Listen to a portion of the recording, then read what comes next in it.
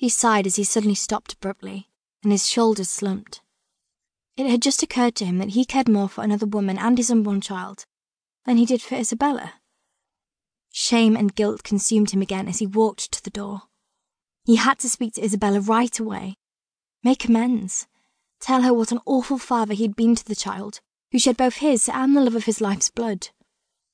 He marched out of the office towards Isabella's bedroom, but as he rounded the corner, his most loyal footman Matthew called out to him from across the hallway. "Your Grace," he called out. "Matthew, I cannot speak now. I have an urgent matter to attend to. But the matter I wish to discuss with you is also of great importance and urgency, Your Grace." "What is it, Matthew?" "Please escort me down to the stables, Your Grace. There's something that I must show you." "Can you not simply tell me?" "Unfortunately not, Your Grace. You must see it for yourself."